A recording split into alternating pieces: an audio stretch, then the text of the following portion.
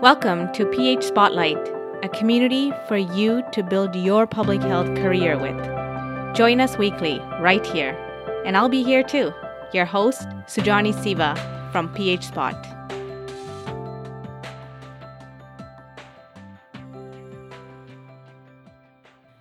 Hi everyone, thank you for joining me today on another episode of PH Spotlight, a space for you and me and everyone else in public health to share our stories and inspire each other. My name is Sujani Siva, the host of PH Spotlight, and I'm here to help you build your public health career. So welcome to another episode of Quick Career Tips. One of the top career advice you will receive, regardless of whether you're in public health or not, is to find yourself a mentor or mentors. I remember banging my head frustrated over this idea or this advice in the first few years of my public health career because I didn't understand this idea of finding a mentor.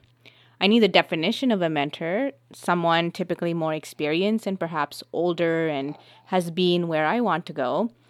And it could be someone that I could lean on to make difficult decisions in my career, ask for advice, or speak to about my career path. But knowing a definition is one thing, and actually getting a mentor was another. So to begin with, I didn't know how to even get myself a mentor. Part of the problem could have been that I didn't know who could be a mentor for me, and let alone how to use them. So in today's episode, my career tip for you is to encourage you to get yourself a mentor for your career. But don't worry, we're going to bust some myths, and then I'm going to help you think about who this individual or individuals could be for you. So let's first start with a few myths that I personally believed about a mentor that was making this process very difficult for me. Number one, I thought I needed to get permission from an individual before I could consider them my mentor. So I thought that they had to agree that they would be my mentor and I would be their mentee. Secondly, I thought only one person could hold this title as my mentor. The third myth that I had was that my mentor would have all of the answers to my public health career path or plan. And when I posed it to them, they would be there to give me those answers. Number 4, I thought that finding a mentor was a simple linear process. So I just needed to find someone, ask them to be my mentor, and boom, done. I would have a mentor. And so really believing in these myths made the search for a mentor even more difficult than it was. I remember having a number of frustrating moments, wondering how I would even find a mentor. These moments typically manifested when I attended networking sessions, and during conversations with older, more experienced people, they would drop the, "and then I spoke to my mentor" line, or "my mentor told me." And then I remember thinking, how do I get myself one of those, a mentor? At times, which was very rare, when I was comfortable with the person I was speaking with at the networking event, I would ask them, "So who is your mentor?" And then they'd go on to briefly tell me about how they met the individual.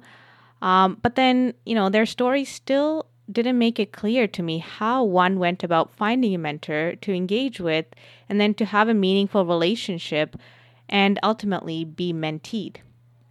And so now, fast forward to almost 8 years since graduating and having started my first real full-time job in public health, I'm reflecting back on the different decisions I have had to make in my career. Things such as job choices, applications, moving to a different province for a job, negotiating an offer, and then the people that I've been grateful for who have played a significant role in helping me make these decisions and shape my career. I didn't realize it at the time, but these individuals became my mentors, whether they knew it nor I knew it. And these are people whose advice, thoughts, and perspectives have led me to make the decisions I have. And so 8 years isn't a long time in a career, but during these years, I faced a decent number of forks in the road where I needed guidance to navigate. And during these times, I noticed myself leaning on a handful of people in my public health network. These were past colleagues and past managers, and they helped me with my decision. in addition to my family members who provided me with the emotional comfort and uplifting that I needed, these other individuals who were familiar with the workplace and the public health career space provided a different type of comfort and uplifting. So reflecting some more, I can say that these individuals are my mentor, and these are the individuals whose advice and thoughts I care about when I'm thinking about my public health career. They help me think through my decision, ask me the right tough questions I need to ask myself, and even go as far as helping me walk through different scenarios.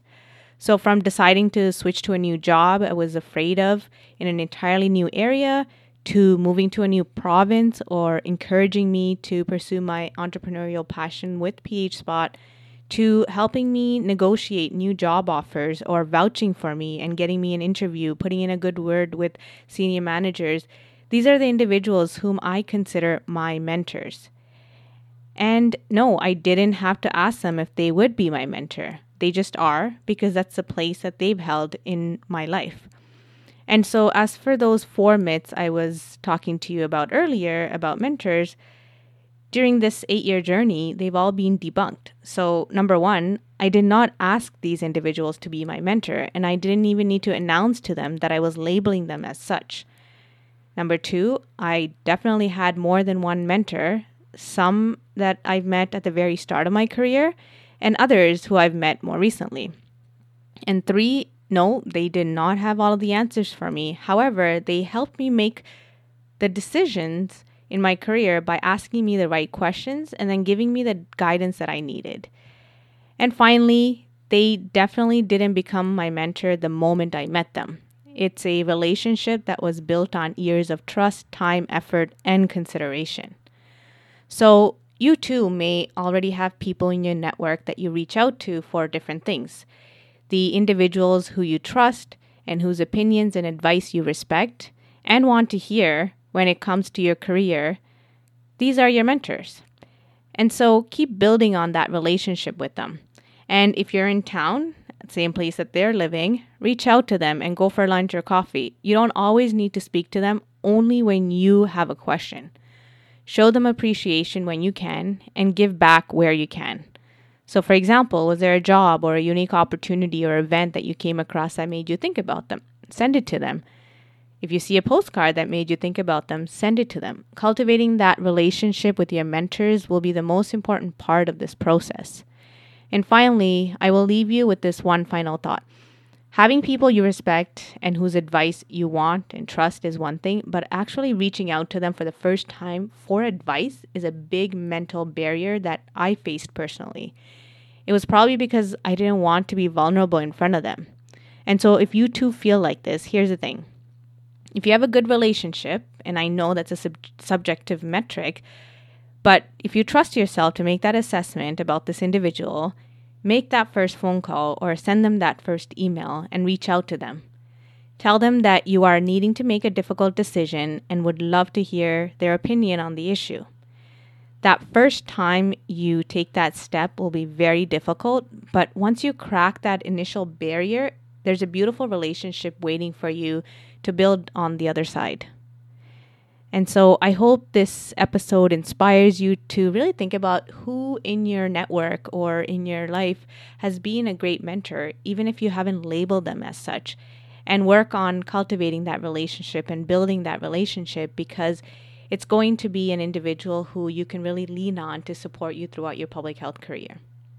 And so with that, thank you for joining me on this episode of a career tip that we're spotlighting. And before you leave, I wanted to let you know that PHSpot has some great products for students, both early and established public health professionals, on our website. So visit phspot.org/resources, and you can find a whole repository of great resources. And if you want to see notes from today's episode, head on over to phspot.org/podcast. And until next time, thank you so much for tuning into PH Spotlight and for the invaluable work that you do for this world.